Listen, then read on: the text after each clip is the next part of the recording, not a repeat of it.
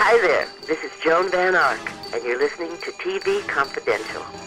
Ed Robertson welcoming you to TV Confidential, radio talk show about television. Now we'll welcome back 8-time Emmy Award winner Ed Asner in our second hour. Ed Asner, the actor known around the world as Lou Grant on both the Mary Tyler Moore Show and his own hour-long spin-off series, Lou Grant. The 2020 television season marks the 50th anniversary of the premiere of the Mary Tyler Moore Show, and by extension, the 50th anniversary of the Lou Grant character. We will talk to Ed about both these topics and more when Ed Asner joins us in our second hour. We'll be able to stay tuned for that. In the meantime, Tony Figueroa and Donna Allen are with us as we begin this hour by welcoming back author, teacher, law professor, and longtime television and radio legal analyst Stan Goldman. Stan Goldman, tenured professor of criminal law and evidence law at Loyola Law School in Los Angeles. Stan also covered the Scott Peterson case,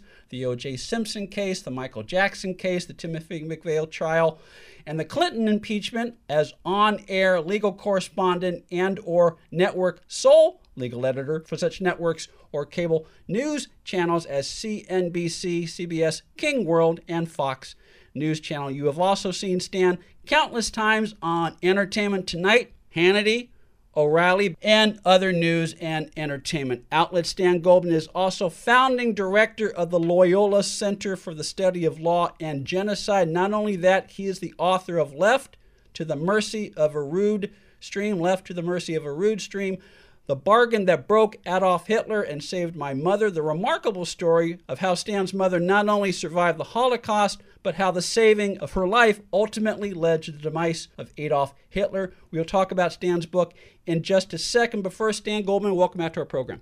Well, my thanks. After that introduction, I'm only reminded of one sentence, and that is the story of my life tells much better than it's been lived, apparently.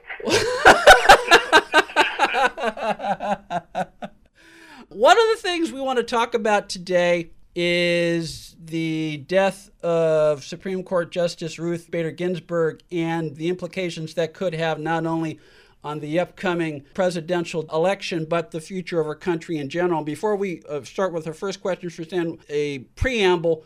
We are recording this conversation on Thursday, October 8th. So it's roughly 3.5 weeks before the election, and it will air the weekend of the 17th. So a lot can happen over the course of the next days. I don't want to quote Donald Rumsfeld, but there are just as many unknown unknowns as there are known unknowns. But the death of Judge Ginsburg, there are a lot of wild cards at stake, aren't there?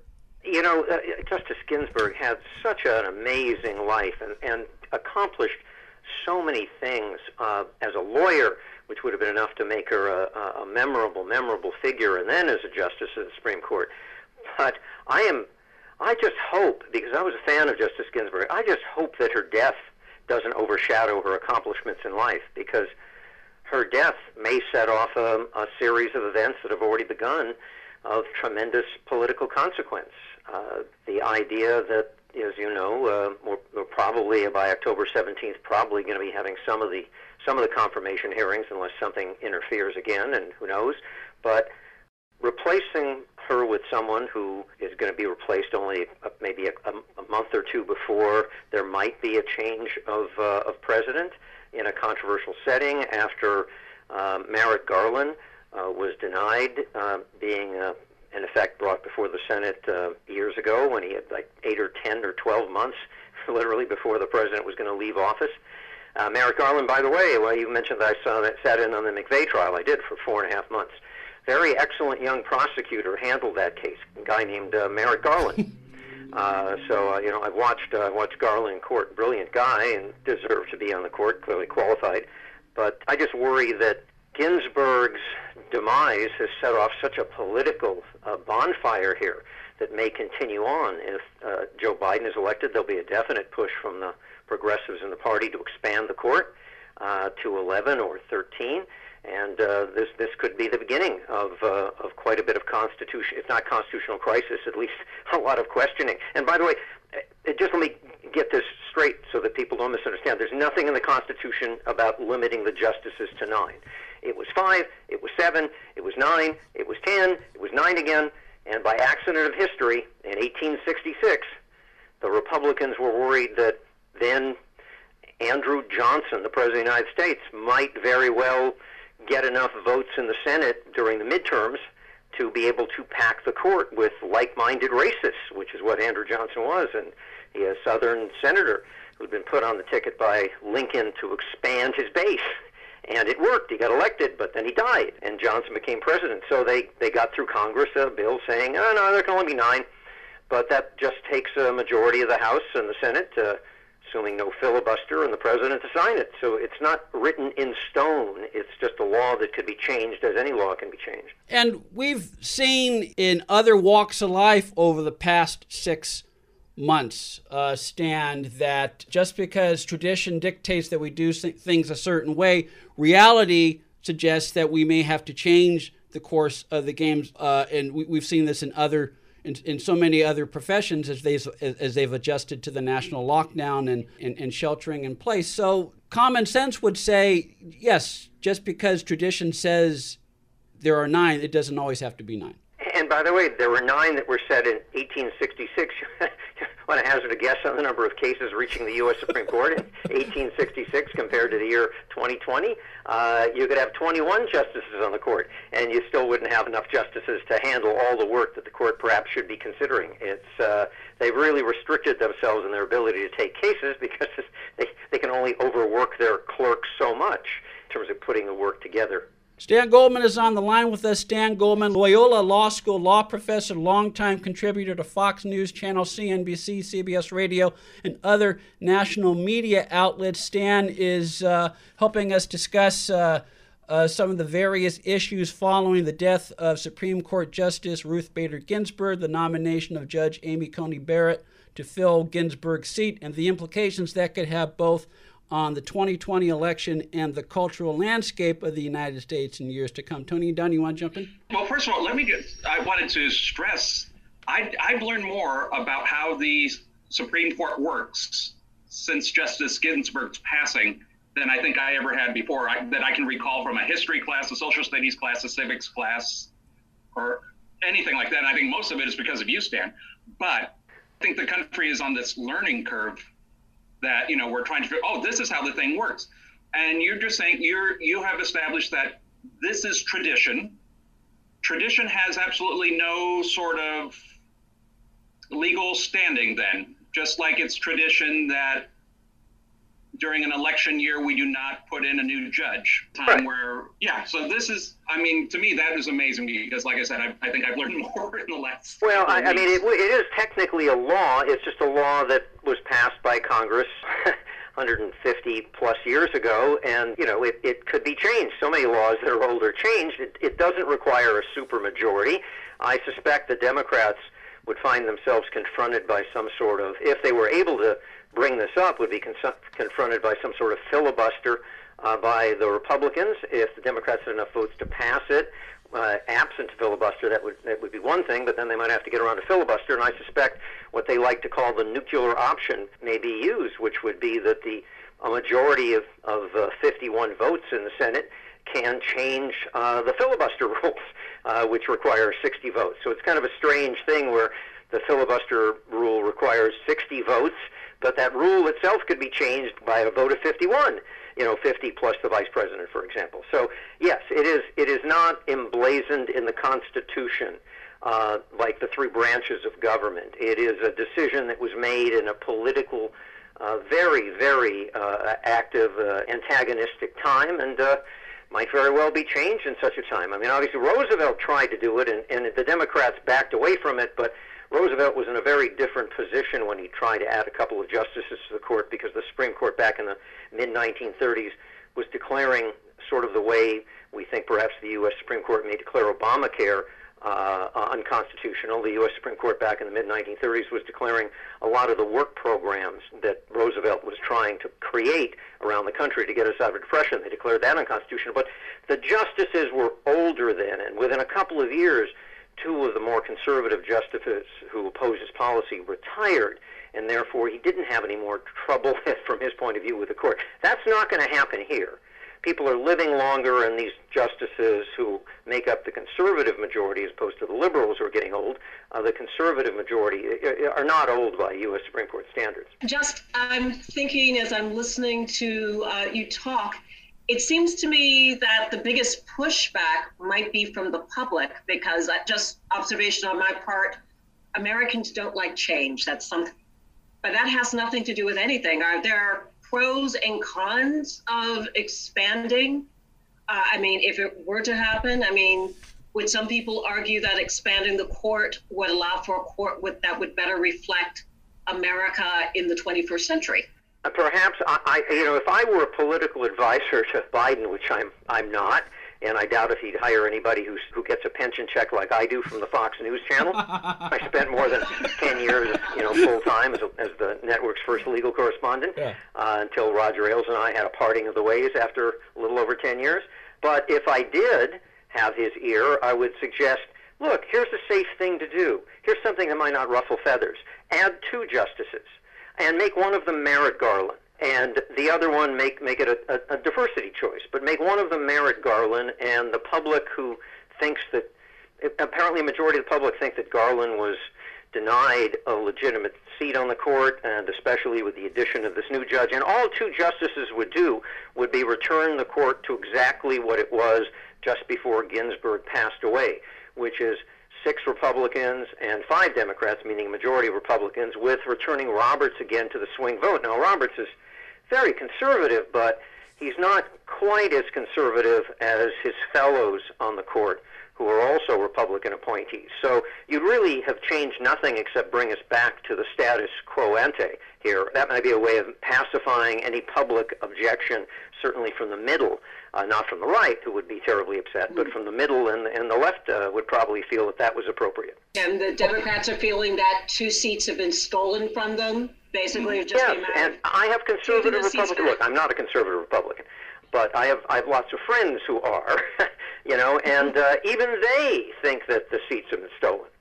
And, people who would never voted for a Democrat in their life think that, especially the Merrick Garland seat was stolen from the Democrats, and that this addition just adds salt on the wound. So I don't know how much there'd be a rebellion. Admittedly, if Biden tries to appoint 4 justices to the court to give it a definite liberal majority, which a lot of my friends would also love on the other side of the political scales, that might have more of an effect on public opinion, I suspect. But on the other hand, look, Biden's 77. Is he going to run for a second term?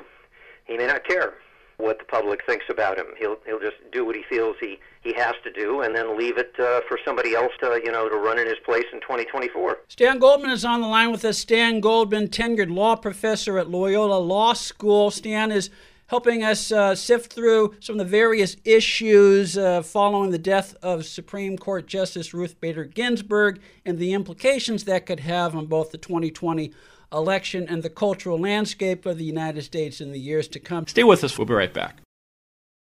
Stan is also the author of Left to the Mercy of a Rude Stream, The Bargain That Broke Adolf Hitler and Saved My Mother, which is available in hardcover, softcover, also as an audiobook. The hardcover is available through Potomac Book. The audiobook, I think, is available through Recorded Books. All forms are available through Amazon.com and wherever fine books are sold. A reminder, we're having this conversation with Stan on Thursday, October 8th, so about 8 days before this program airs. So there are still a lot of moving parts in place. But as it happens, last night as we record this conversation was the vice presidential debate between Senator Kamala Harris and Vice President Mike Pence. And what was interesting, I was not aware of this, Senator Harris brought up a position that President Lincoln had in 1864 when we had a similar situation facing us right now, Stan, which is a vacancy in the Supreme Court. Republicans controlled both the White House and had a majority in the Senate, but Lincoln felt that we should let the election play out first before filling that seat. Yeah, I mean, the politicalization of the court until the 68 election was really rare. It only occurred during very significant political upheaval times. The Civil War, as I said, dealing with Lincoln and then his successor, Andrew Johnson. Secondly, during the Depression and Roosevelt. But for the most part, the court has sort of been unpoliticized to a large extent. It was never really a political issue.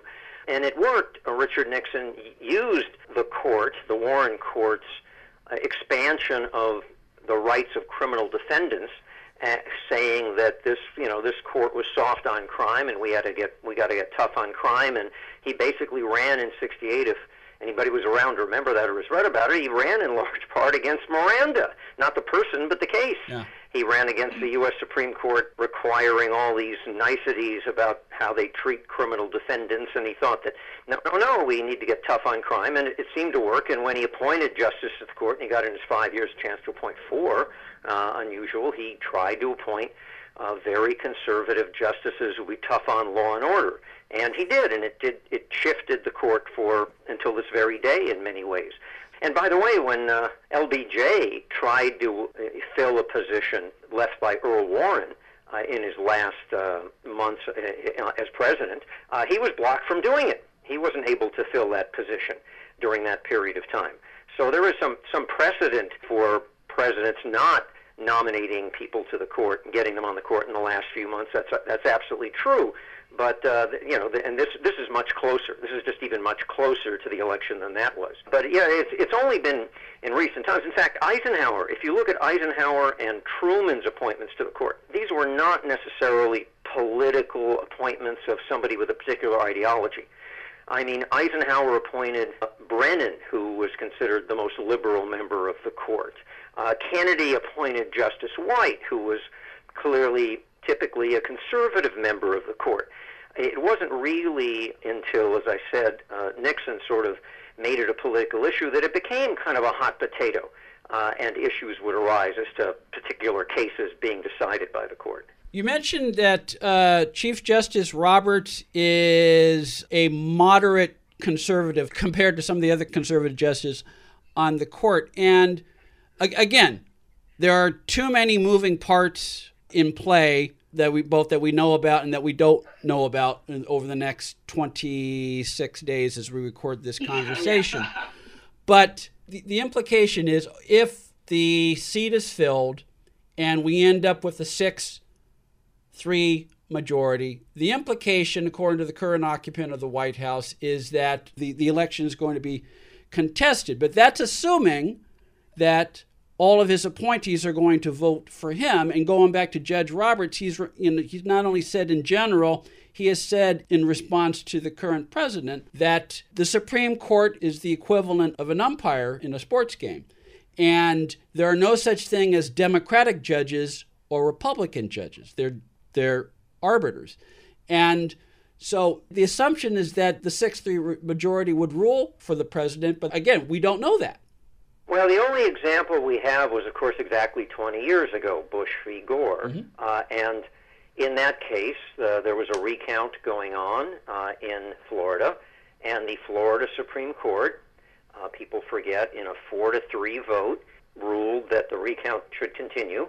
And I had this battle with Britt Hume when I was on the Fox News Channel, and I was covering the election's legal aspects. That the Republicans had filed a lawsuit in federal court to stop the count, but the Republicans had won an intermediate court of appeal decision in Florida saying, yes, the account should be stopped. And Britt Hume and I literally got in a heated argument on TV, on live TV. He said that his information was the Republicans were now going to drop their federal lawsuit, which they'd filed to stop the recount. And I said, well, that would be silly, a word I think that Hume didn't care for. That would be silly because you don't know if the Florida Supreme Court might overturn the Court of Appeal. Yeah. And if so, then the option would exist to get the case into the U.S. Supreme Court for the Republicans. So they're not going to drop it.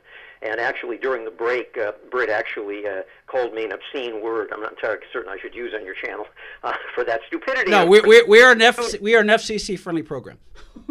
Yes. So that, but it turns out 3 days later, the state Supreme Court of Florida did reverse and the 4-3 vote to allow the count to continue. And then the U.S. Supreme Court basically grabbed the case and in a 5-4 vote concluded that they had to stop the recount. And one of those justices, who clearly was a moderate conservative. O'Connor, Justice O'Connor, the first woman to sit on the court, she voted with the majority of 5 to stop the count. That was a 5-4 decision. And she, according to interviews later in her life, or at least reported interviews, years later regretted that decision and said that that was a mistake. They should have never intervened. But there was a lot of pressure on the court. She was very close with Justice Rehnquist. They had been very close even in law school. They'd gone to Stanford together. There were reports that he'd even dated briefly when they were in school together. I was present, a case I had in the U.S. Supreme Court some years ago when Rehnquist and O'Connor were still on the court. I remember sitting there waiting to come on. There's an on-deck table in the Supreme Court. If you're due to argue next, you sit at this table. And the people who are arguing the case that's being argued right then and there sit closer to the court. So I was in the on-deck table, and O'Connor was having trouble with, perhaps it was Parkinson's, we're not certain. It was taking her a long time to get her questions out, and Justice Scalia was very inflamed by this. He wanted to get his questions out, very loudly, I may add. And at one point, O'Connor got a question out, and before a second passed, before anybody could possibly think of answering, Scalia jumped in with a question. And Rehnquist just said something that apparently I've never found anybody else said they've ever heard in the court. He just looked straight forward and said, "Stop the clock." And then he paused, looking straight forward, and said, "I trust no justice on this court is under the misapprehension that the answers to their questions are of any greater value than the answers to any other justice's questions." Pause, start the clock. So Rehnquist was very, I can't say, I think the word might even be protective of O'Connor.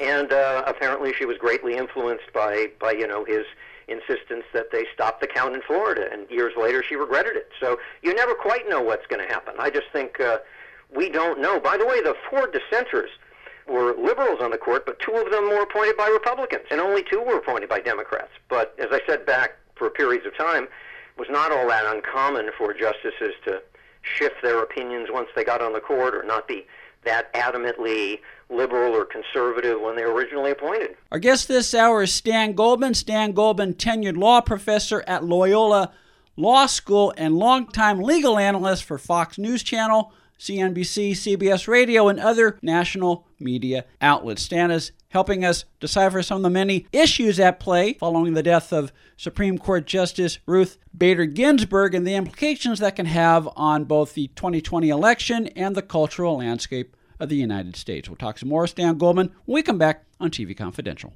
Attention! This important consumer alert is brought to you by the Structured Settlement Cash Hotline. Did you know it's possible to receive upfront money in one large payment from your structured settlement? Yes, you can. If you're receiving a structured settlement spread out over time and you want to access your money today, call us. It's your future cash. Why not put it in your hands today? Don't wait any longer. This is the best solution if you need money to pay your bills or even help a family member who's been affected during this global time of crisis. Everyone needs a little money right now, and our hotline is here for you. If you have a structured settlement where you're getting money spread out over time and you want it faster, call now. This simple 10-minute call can get your money now. The call is free and it costs you nothing. 800-965-7987. 800-965-7987. 800-965-7987. That's 800-965-7987. Story Salon is Los Angeles' longest-running storytelling venue. We have live shows every Wednesday in Studio City, as well as solo shows, podcasts, CDs, and several books. Los Angeles Daily News calls Story Salon Gemstones of Narrative. Something new, funny, astonishing. Sunset Magazine says tales tall, tragic, and tantalizing. All of this makes Story Salon one of the most eclectic entertainment experiences available. You can learn more about us by going to our Facebook page or by visiting our website at www.storysalon.com. Accredited by Guinness World Records, welcome to Archival Television Audio Incorporated, a peerless TV soundtrack archive preserving the audio from television's first 3 decades, the 1950s, 60s, and 70s, the golden and silver age of television. For more information, go to atvaudio.com. Be part of our conversation. If you like what you hear, have thoughts on this week's program, or have an idea for a future edition of TV Confidential, we'd love to hear from you. You can email us at talk@tvconfidential.net, talk@tvconfidential.net. You can also message us at facebook.com/TV Confidential, x.com/TV Confidential, or at TV Confidential on Instagram. And if you're listening to us on the TV Confidential podcast, please be sure to hit the subscribe button. This portion of TV Confidential is brought to us by our friends at Front Porch Realty, the community of realtors in the Northern Bay area of California that is committed to finding the solution that is best for their clients. Whether you're a first-time home buyer or looking to sell or lease your property in Northern California, call Karen Strain at 415-886-7411 or visit frontporchrealtygroup.com for more information on how they can help you.